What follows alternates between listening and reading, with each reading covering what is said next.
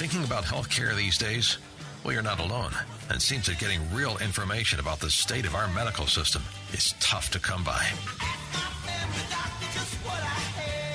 That's why you've come to the right place with Dr. Bill, your radio MD. He's got the answers because he's a doctor. I said he's a doctor, and he wants to hear from you right now. 877-969-8600. This is AM 860, The Answer. And now, it's time for Dr. Bill, your radio MD. Good morning, everybody. This is Dr. Bill, your radio MD, coming at you on AM 860, The Answer. And we are your answer, by the way. We are at 877-969-8600. That's 877-969-8600. And this is Talk Radio, so you're welcome to call the show and join me. We're also an iHeart station, so if you're rambling around town and you've got your cell phone with you, your smartphone, you can key us up, baby. You can join the show. Well, I was listening to Jay Sekulow and the American Center for Law and Justice on my way home the other day.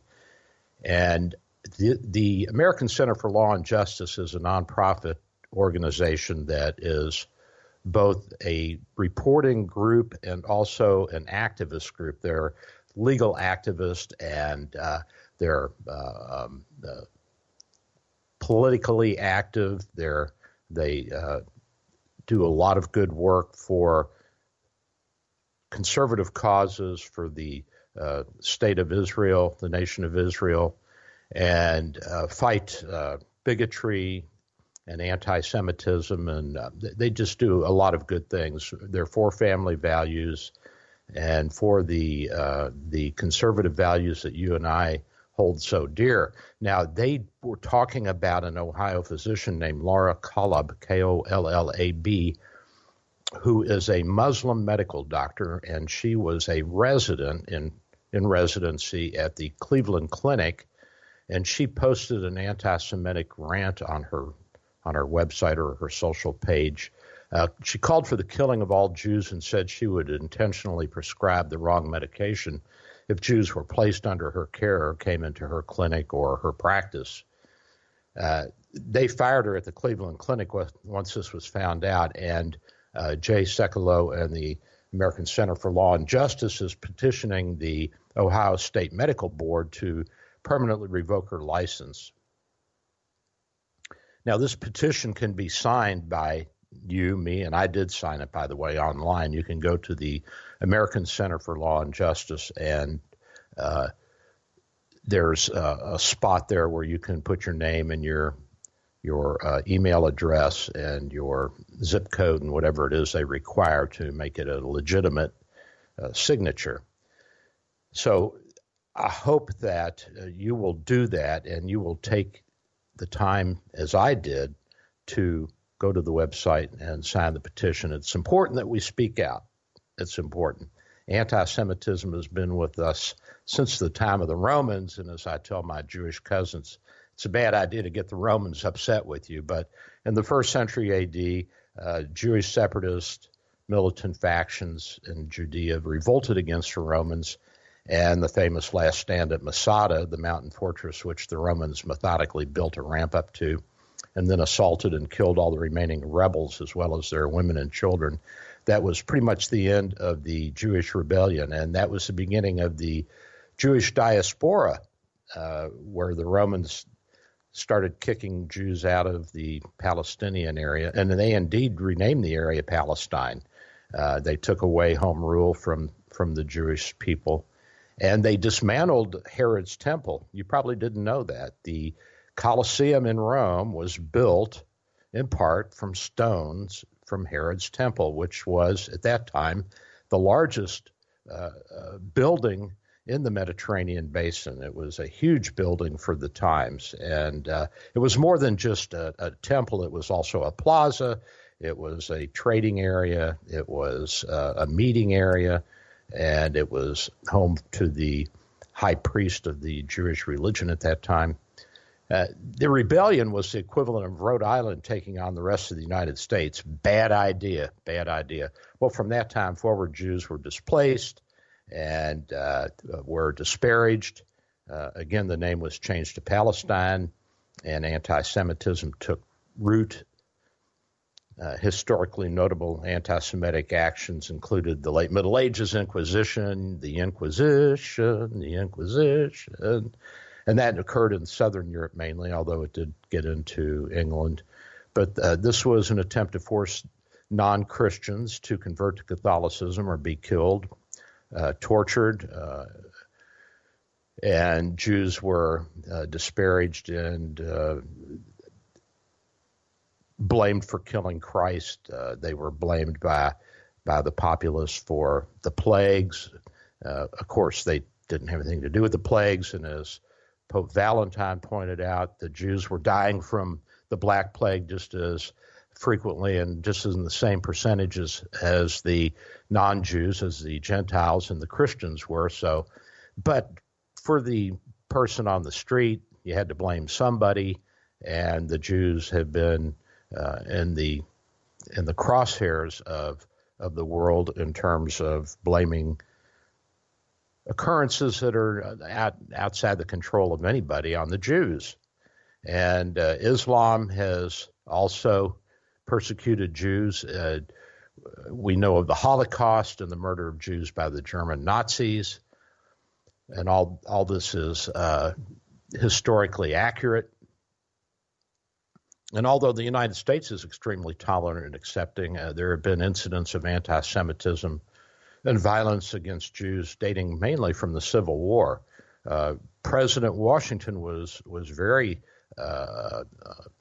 tolerant and wrote a really nice letter, which I'll read part of it a little later in the show, to a Jewish congregation, and pointed out that we were not a nation of bigotry, but one of tolerance. Of course, people are going to say, well, he was a slaveholder. I think we have to put it into historical perspective. At that time, his first task was to hold the nation together, to create the nation, and he actually freed all of his slaves at his death. He couldn't do it while he was alive because as a Southern planter and a man of Virginia, it would have sparked a civil war immediately. And as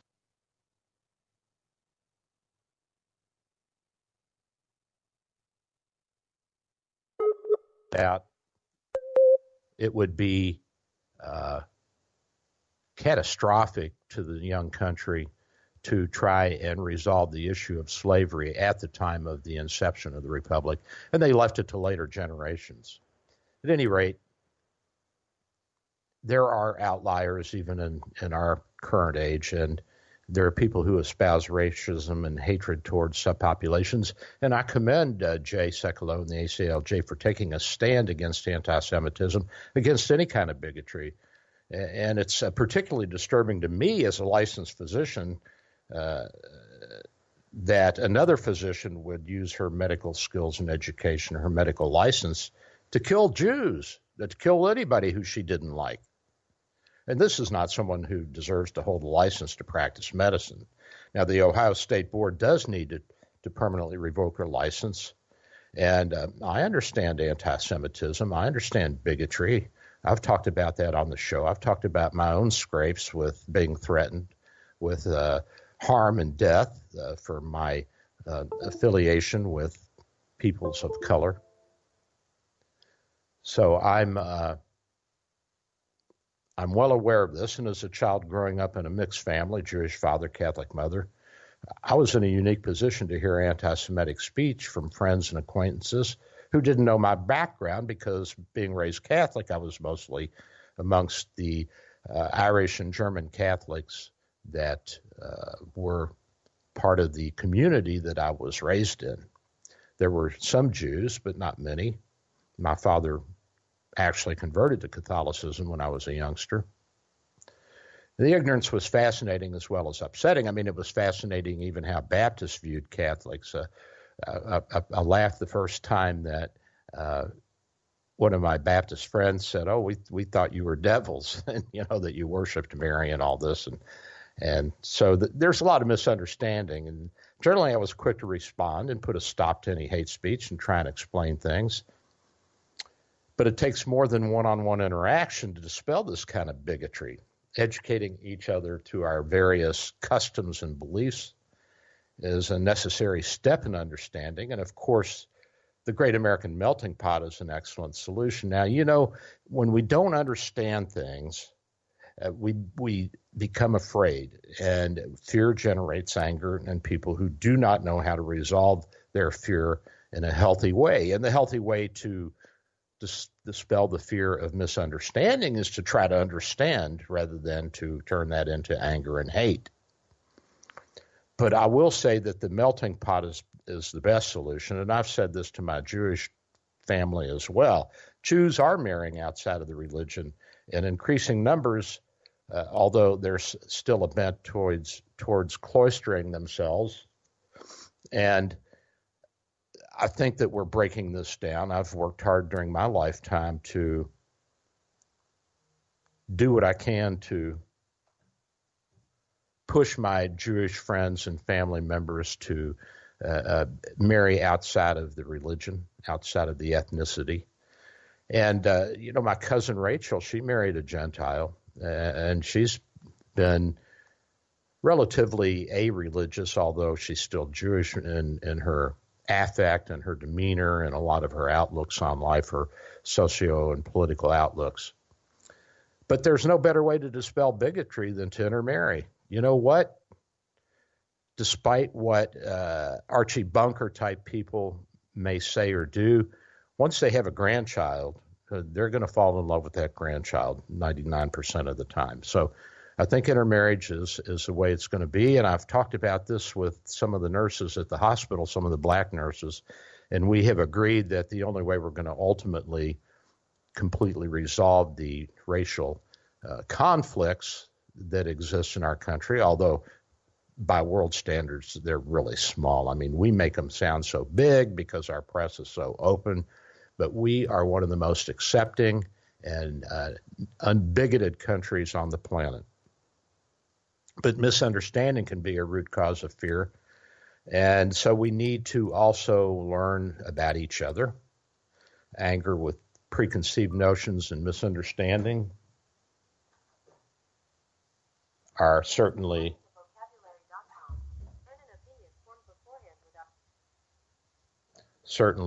my cell phone actually just picked up my voice. Oh my God, these things are too smart. Can you believe it? I'm talking into the microphone for the radio show, and my cell phone wants to get in on it. Times are changing, guys. Times are changing rapidly, but it's fun. It's fun to see the changes. I love it. So how do we confront this bigotry? Well, certainly we need to confront it legally, and in our country we have the options of petition. We can petition organizations, we can petition the government, we can petition medical boards, we can petition the various states and ask that they do things, their governments, the federal government. We can assemble, we can write, we can broadcast, we can speak out, we can march. Occasionally force is necessary. And as I have told my Jewish side of the family, we must be willing to fight. And in our system, fortunately, we do have legal recourse as well as rights of petition and protest, but there are times when we got to fight. And the Nazi Germany is an excellent example. And a woman like this doctor who is espousing anti-Semitic hatred and venom, if necessary, we have to get physical. I don't think we need to. I think we can marginalize someone like this through the proper legal channels, and Jay Sekulow and his gang are doing that.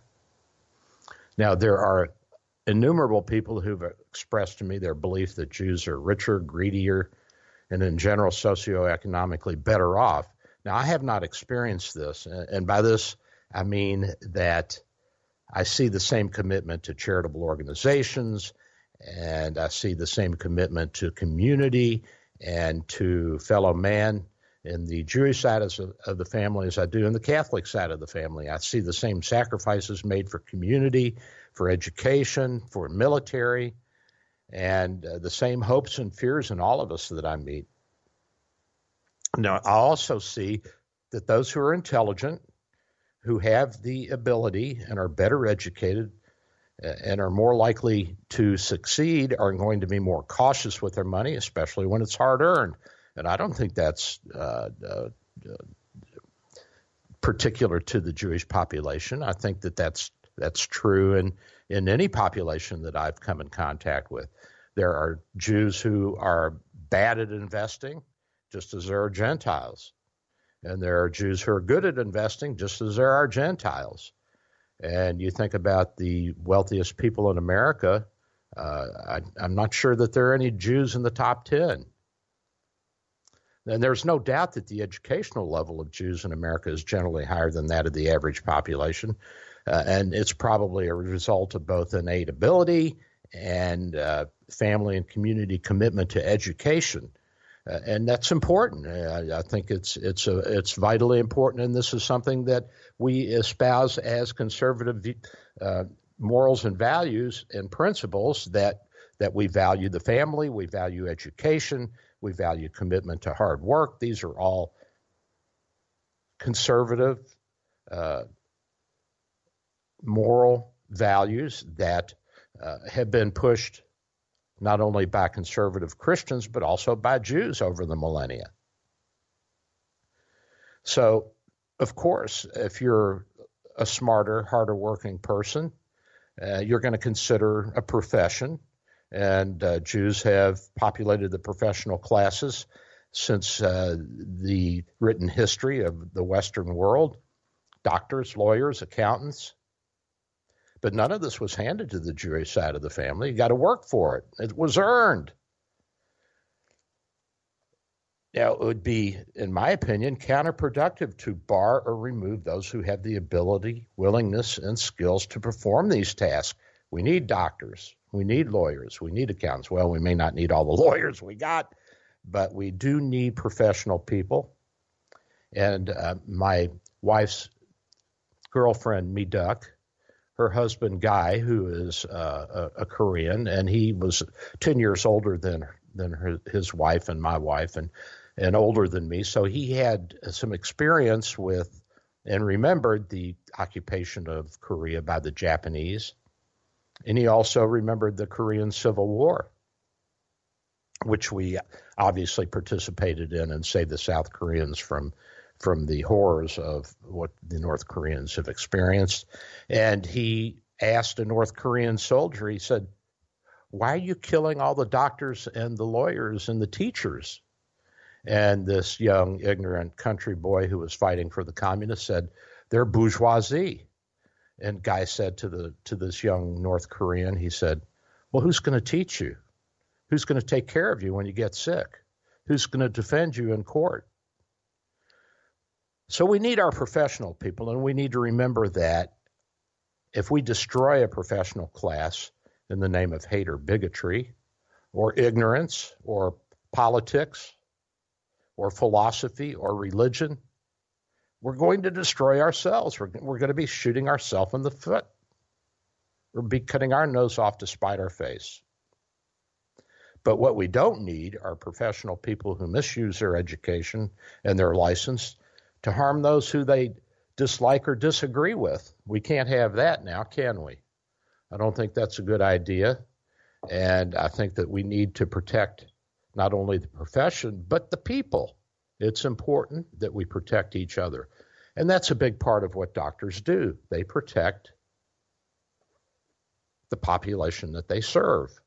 That's our job. So that's my little homily on that. And I will say to the Jewish side of the family, got to get down in the trenches and mix with the folks, whether you agree or disagree with their religious beliefs, but to share the values of the Jewish community and the various rites and religious performances and the little nuances of the community, of the cultural values and the cultural doings that go on. I think it's important that we all know about that and about each other's various cultural differences so that we can learn from each other and we cannot live in ignorance and fear. So to me, that's important. And this is a problem that I have with Islam. And I've said this before, and I'll say it again, and I said it to my young friend Mo, who is a Muslim, and he made the Hajj. That's the trip to Mecca and Medina. And he said, Doc, you should see it. It's really awesome. And he showed me some pictures his father took, he and his brothers. And I said, Mo, I can't go. I'm not a Muslim. He said, Doc, I didn't even know that till I went there. Now, this is a kid who grew up in Islam. And obviously, like most people who grow up in a religion, he hasn't read the holy book of Islam. He hasn't read the Quran. He doesn't know the rules of the religion. He doesn't know a lot of what it's about. But this is a problem with Islam, is that it also wants to exclude non-Muslims from the inner sanctums and the inner workings of the religion. This is a bad idea. This is a very bad idea. This will generate misunderstanding, suspicion, anger, hate. And so I say to the Muslim world and my Muslim friends, you need to have your reformation. You need to change your religion and bring it more in line with the 20th century, 21st century, I should say, because now we're in the 21st. And I say this also to my Jewish cousins, that we've got to open the doors and we've got to let people see who we are and what we are so that there's less misunderstanding anyway. Well, you know, the first president of the United States sent a really nice letter to the Hebrew congregation in Newport, Rhode Island in 1790. And he did have contact with Jews. There were Jews who were soldiers in the Revolutionary War, who were doctors, who helped finance the Revolutionary War. So there was a big, relatively speaking to the size of the population, a big input from the Jewish community into the Revolutionary War. There were not many Jews living in the United States or in the colonies at the time of the Revolution. So any input was huge. It was huge. And there were officers, there were doctors, there were financiers. And so in response to a letter from the congregation, the president wrote, "Gentlemen, while I receive with much satisfaction your address, replete with expressions of affection and esteem," because he was now Washington was now president and the new Constitution was in place. I rejoice, he says, I rejoice in the opportunity of assuring you that I shall always retain a grateful remembrance of the cordial welcome I experienced in my visit to Newport from all classes of citizens. And that included the Jewish community. The reflection on the days of difficulty and danger which are past is rendered the more sweet from the consciousness that they are succeeded by days of uncommon prosperity and security. That is, that the war was over and the country was formed. If we have wisdom to make the best use of the advantage with which we are now favored, we cannot fail. We cannot fail. We're going to succeed, he's saying, if we use the morals and values and the principles that we have formed the country under at that time and under the just administration of a good government to become a great and happy people. The citizens of the United States have a right to applaud themselves for having given to mankind examples of an enlarged and liberal policy, a policy worthy of imitation. And the president was talking about universal suffrage, which at that time meant all white males. All possess a like liberty of conscience and immunities of citizenship, which means everybody could join in. And it's now no more that toleration is spoken of as if it were by indulgence of one class of people towards another.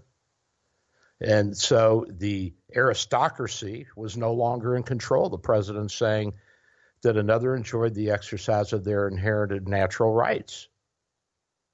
For happily, the government of the United States, which gives to bigotry no sanction, the government of the United States, this is in 1790, for happily, the government of the United States, which gives to bigotry no sanction, to persecution no assistance, requires only that those who live under its protection should demean themselves as good citizens in giving it on all occasions their effectual support. In other words, obey the law, pay your taxes, and when you're asked to help out, when you're asked to join the army or whatever it is you're asked to do by your government, do it. And that, I think, is uniquely positive, uniquely magnanimous, that the new president of the United States should espouse to a Jewish congregation the ideals of what the country was founded on, one of which was that we are not bigots and that we won't tolerate. You can say, well, there was bigotry towards black Americans, African Americans who were brought here as slaves. And I will agree with you that there was a dichotomy, but this was something that was in the process of being worked out. And Washington was not a bigot.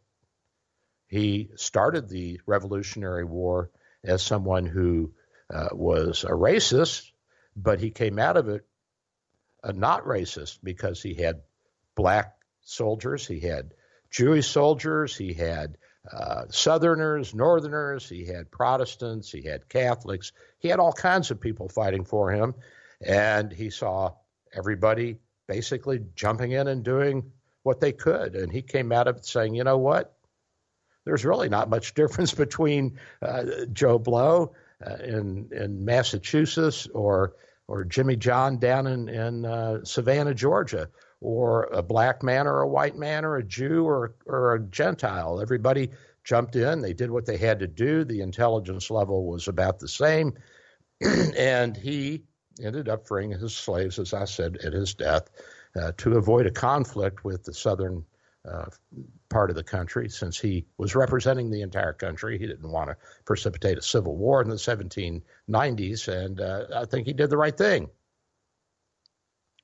So at this point in time, in 1790, he made the statement to the Jewish community that he was not a bigot, that he did not see the United States as a bigoted country, that he believed in tolerance, and he would extend that to all, maybe not in his lifetime, but certainly the spirit that he engendered would be carried forward into future generations. And again, as many of the people leaving the Constitutional Convention said, yes, we have left a few things unresolved, slavery being the main one, but future generations will have to take this up. And they did, and it was resolved, and we're still working out some of the details. But George Washington was commander-in-chief of the American forces in the Revolutionary War, and he had contact with Jews even before that when he was a surveyor.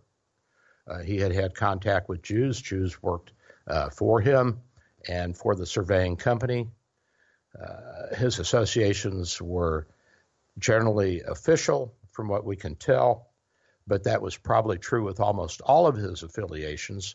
His personality was one of great reserve and of projecting a personality of command as well as of tolerance. So he had dealings in 1758 with the Frank family, and that was during the French and Indian War, the 7 Years' War in Europe. In the 1750s, that was the war that Great Britain fought against France, and that's what brought Quebec and the rest of French North America, other than the Louisiana Purchase, everything east of the Mississippi, brought it directly under British control.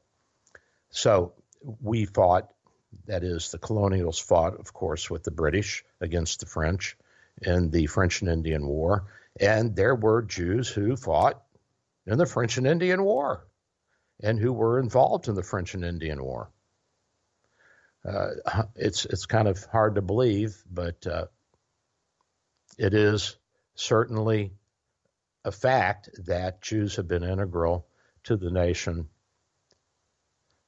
since the earliest days. So with that, I'm going to get off of my Jewish high horse and go grab a cup of Joe. And you guys do the same thing, and we'll be right back. Don't miss the second half of the show. I'm going to stomp on that Mitt Romney a little bit more. Oh, my God, I got a bone to pick with that guy. I'm Dr. Bill, your Radio MD.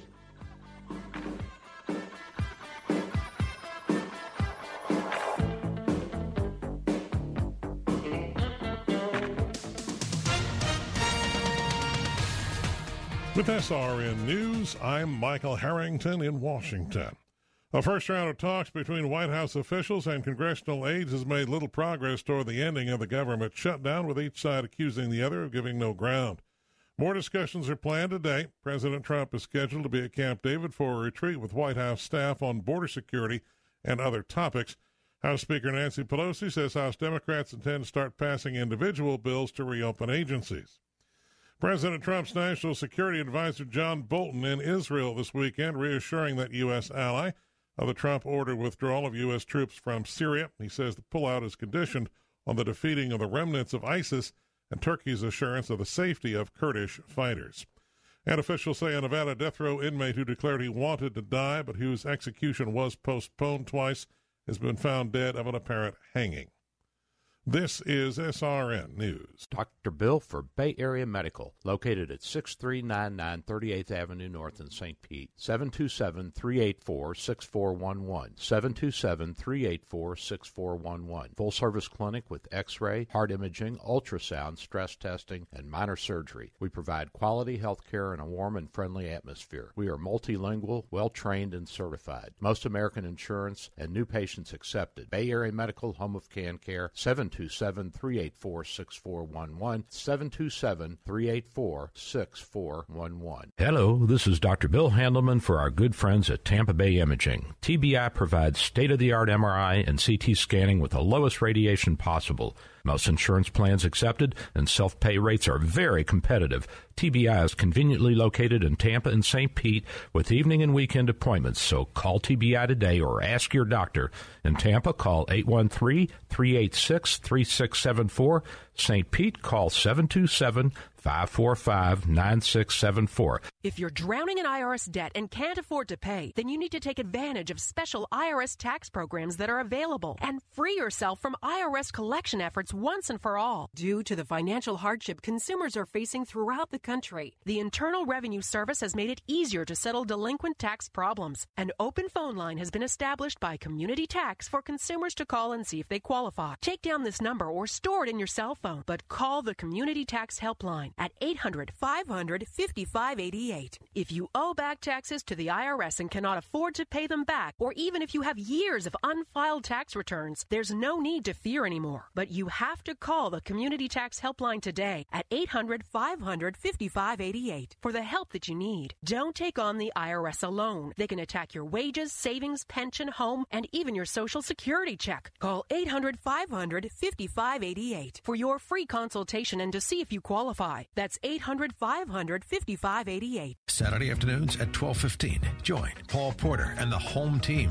for the Caspers Company McDonald's Restaurant's High School Athlete of the Week, honoring student athletes making a positive impact. The Caspers Company McDonald's Restaurant's High School Athlete of the Week is flag football star Kadisha Galloway from Armwood High School. The Caspers Company McDonald's Restaurant's High School Athlete of the Week, Saturday afternoons at 12:15 during the home team on AM 860. The Answer.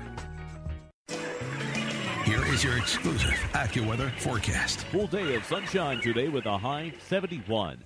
Mainly clear through the night, low 55. Then a mostly sunny day for tomorrow, high 77. Mainly clear night, low 59. Another mostly sunny day for Tuesday, high 76. Then patchy clouds will develop for Tuesday night with a low around 60. That's your AccuWeather forecast. I'm Kevin Snyder for AM 860, The Answer.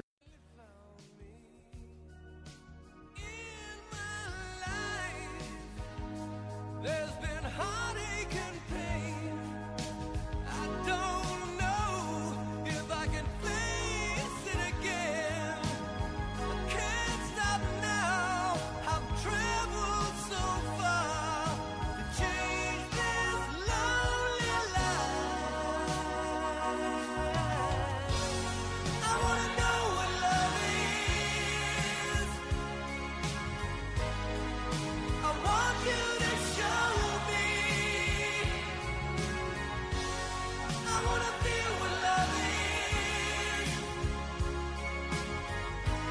And I'm back, a little bit of Foreigner, and I want to know what love is. Oh my, that song just brings chills to me. Well, I want to talk about a very unloving character. I talked about tolerance the first half of the show and fighting anti-Semitism and bigotry.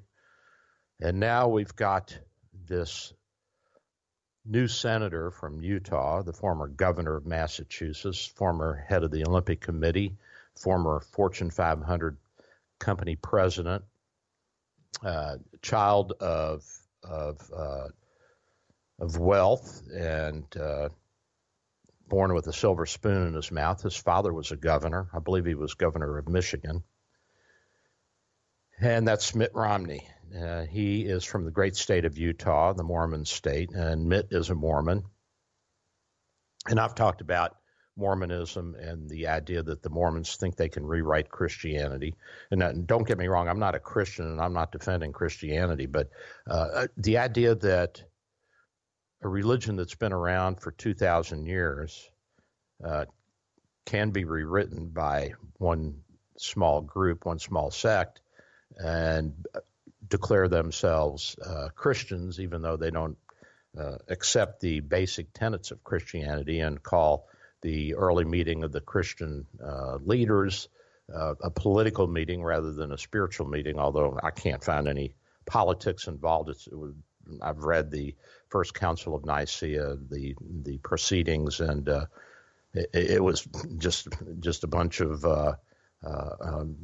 religious principles that they discussed, and the changing of the Christian calendar to be more in line with the lunar calendar and not with the Jewish calendar, which had fallen out of sync with the lunar calendar. So, I first of all, I have a real problem, and that's not to say that Mormons aren't good people, because I've known a lot of Mormons, and believe me, they are, from what I can tell, they're very moral people. They don't drink, don't smoke, don't drink caffeine. They're very committed to their religion, and I just have nothing but good things to say. But that doesn't mean that one has the right to change 2,000 years of history. I mean, this is what the Muslims are doing. They're changing the history. They're not presenting the history as it really happened. And so there is an inherent, I don't want to say dishonesty, but a little bit deception involved in the Mormon religion that I take umbrage at. Now, the Republicans have not done a good job of utilizing their control of the three main parts of the legislative process, which are the House, the Senate, and the White House. They didn't get the health care bill changed, reenact some of the legislation that we so desperately wanted, enact the border wall legislation. I mean, they didn't do these things, which is much to their discredit. And I said that if we don't address, and I've said this for several years now, that if we as conservatives don't address the health care situation, we're not going to hold on to the White House. We will not hold on to the White House. Well, here comes Mitt. And he says in a recent op-ed, the president shapes the public character of the nation. Trump's character falls short. Well, Mitt did the same thing in 2012, being an arrogant snot, and this cost him the White House. This cost Republicans the White House. I'm not sure that this guy is really Republican. I mean, let's remember that he is the architect of Obamacare. The initial health care plan was instituted in Massachusetts when he was governor there. He was involved in the bill, and he signed the bill. And basically, Obamacare was just the Massachusetts health care bill, only at a national level with a little tweaking. And so I don't see how this guy can be called a conservative Republican. He is not. And he is attempting to assassinate the character of the president, a fellow Republican.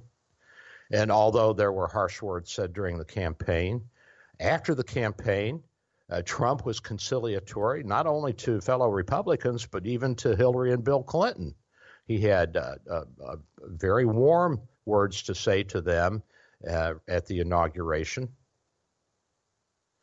And I think that a House divided cannot stand, as President Lincoln said. And I think that if Mitt is hell-bent and intent on continuing to keep the Republican House divided, then we will not stand. And all the conservative values and principles that we have been fighting for may well be swept under the carpet by an incoming Democratic regime in 2020. We've lost the House. Can we gain it back?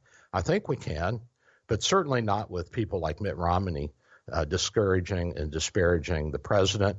And remember, when you disparage the president, you disparage all of us, Mitt, because he is our spokesperson. We don't hold him as a god. We're not Democrats. We don't worship our leaders. We don't make them into saints. We didn't make John McCain into a saint. That was the liberal establishment in Washington, D.C. that did that. We didn't do that. We weren't interested in making John McCain a saint. This is a problem. This is the problem. When you attack the president, Mitt, you attack me.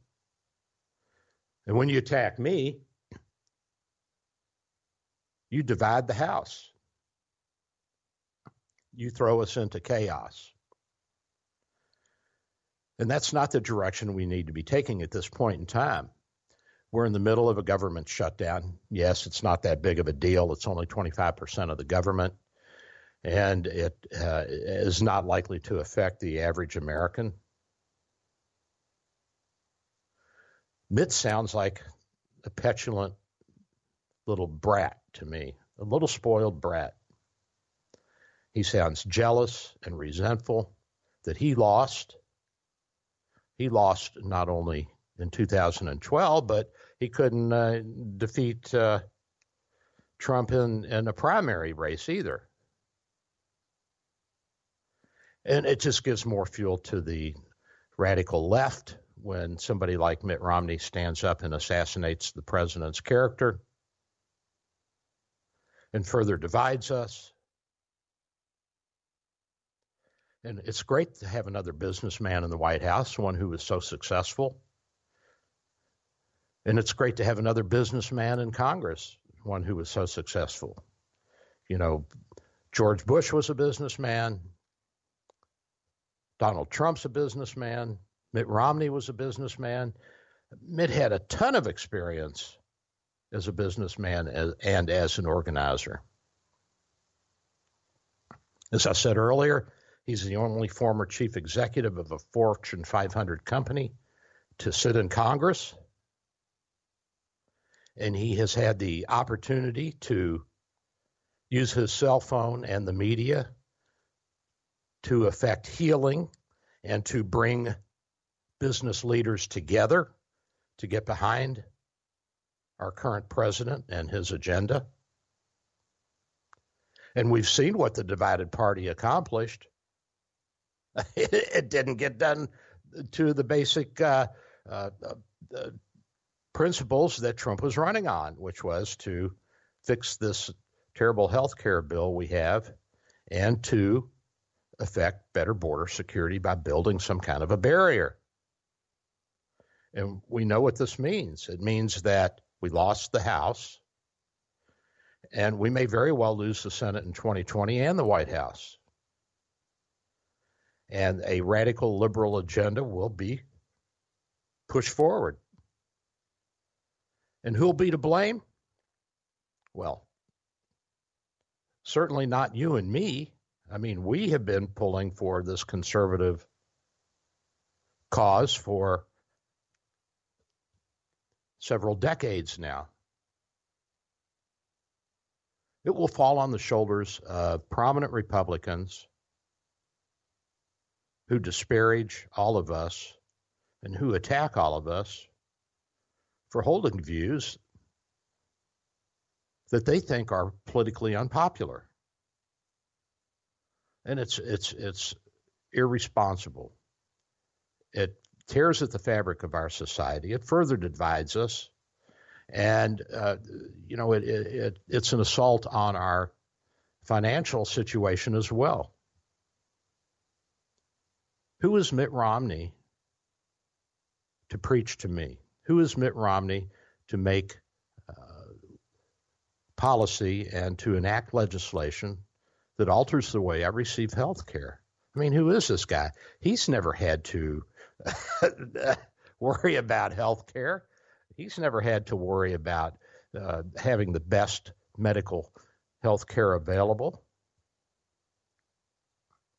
In the mainstream media, and Democrats want to continue to divide Republicans, and Mitt's playing right into their hands. I mean, we got rid of Jeff Flake, and now here comes Mitt Romney. He is a detractor, a distractor, a divider, a dissident, a political opportunist. And that's not to say that you have to love President Trump and his personality. I mean, he's a unique man. You don't find people like him every day. And as a president, he is one of the most unique. He's right up there with Andrew Jackson and Teddy Roosevelt in terms of uniqueness and being outspoken and using his office to promote his ideals and his policy. And so the presidency is a role that takes on many aspects, not only public aspects, but also private, also negotiating, diplomatic, business. As Calvin Coolidge said, the business of government is business. I mean, come on, this is just about money and how we use it and how we spend it. You say, well, isn't it about roads? Yes, it's about roads, but how do those trucks get to your Walmart to drop off your goods? They get there on roads that the government has built. So the government is in the business of business, whether it's transportation, whether it's protecting the country militarily, whether it's the police, whether it's the courts. All of this ultimately has to do with business. Yes, there's a criminal aspect of law that's necessary to make sure that you and I are nice to each other and we behave. But even that has an element of business to it, because if you have anarchy, you don't have business. If you have discord, chaos, if you have thugs in control like in Venezuela, you have no economy. Their inflation rate is 1,000% a year. Money's not buying anything. You can't even get a loaf of bread. There's not enough money. And when there's no money flowing, when there's no business, when there's no interaction, no transactions, guess what? People aren't going to go to the bakery and bake. What are they going to do it for? How are they going to buy the flour if they don't have money, if customers aren't coming in and buying from them? So as Calvin Coolidge said, the business of government is business. And Mitt Romney, who was a businessman, should know this better than almost any other person in the Congress. Trump certainly knows it. And Trump's agenda, the conservative agenda, it's working. We added 320,000 jobs in the last quarter. Even though the stock market was tanking, the economy was still growing. It's still growing. And we have punched the Chinese in the nose. We've given them a bloody nose. Their economy is faltering. And they're going to have to eventually come to the table and negotiate better trade deals. And as I have said, not that I want to hurt the Chinese. I mean, the average Chinese guy and gal, to me, seem like decent people. And, they're just trying to get along and make a living like you and me. The economy is growing at twice the rate as it did under Barack. What on earth is Mitt thinking? What's this guy thinking? 4.4 million new jobs added. And if you read the Constitution, the president's first charge in his articles defining his role, are to be the head of the military and to protect the country. That's what he's doing. He's protecting the country, in his view. He is trying to defend the border. He's trying to strengthen the military. He's trying to strengthen the economy and reasserting our role as a leader in the world and insisting that other allies jump in and take their fair share of responsibility in policing the world and in fighting the fights against fascism. And although he announced we're pulling out of Syria, we're still next door in Iraq. And as he pointed out, we can respond quickly. We're obviously going to give some quiet aid to the Turks to continue the fight against ISIS, since Turkey and Syria share a border. Syria's northern border is with Turkey's southeastern border. And this is their neighborhood. I mean, I think that we should stay in Syria. We should have a military presence. But even if we do it by proxy, I'm okay with that.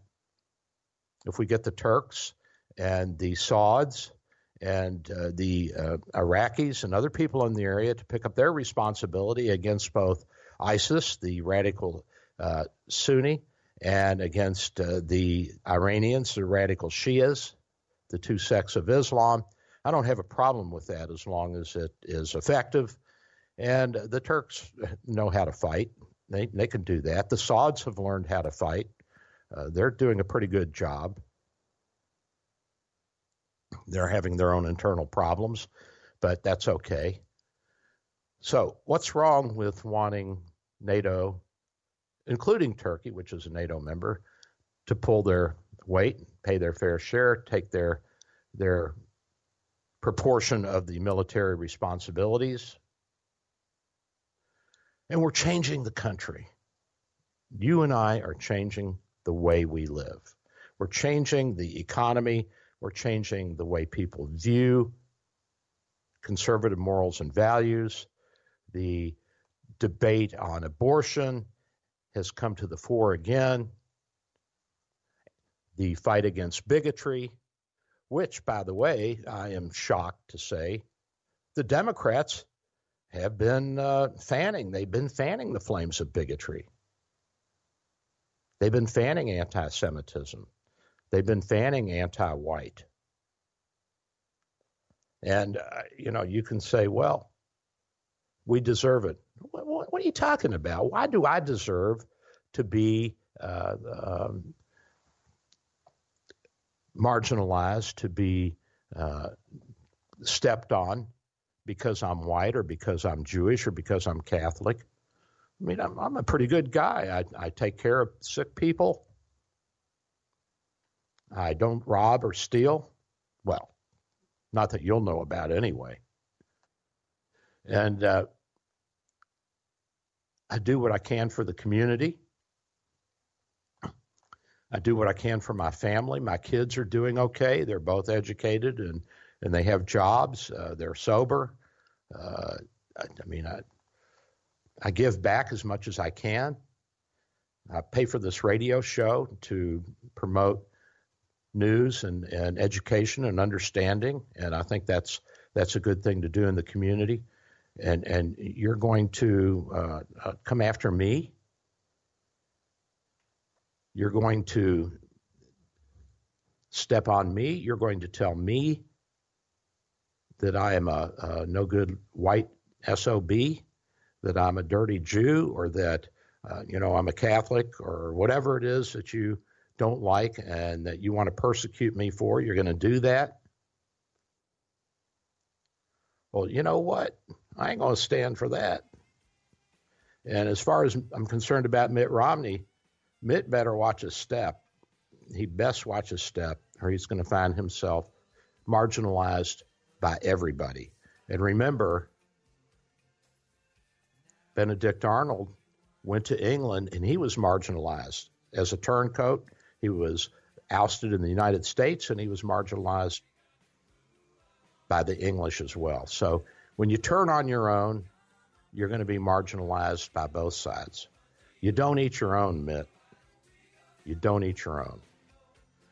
Well, that's my rant on Mitt Romney, and we're getting close to the end of the show. Appreciate you guys listening today.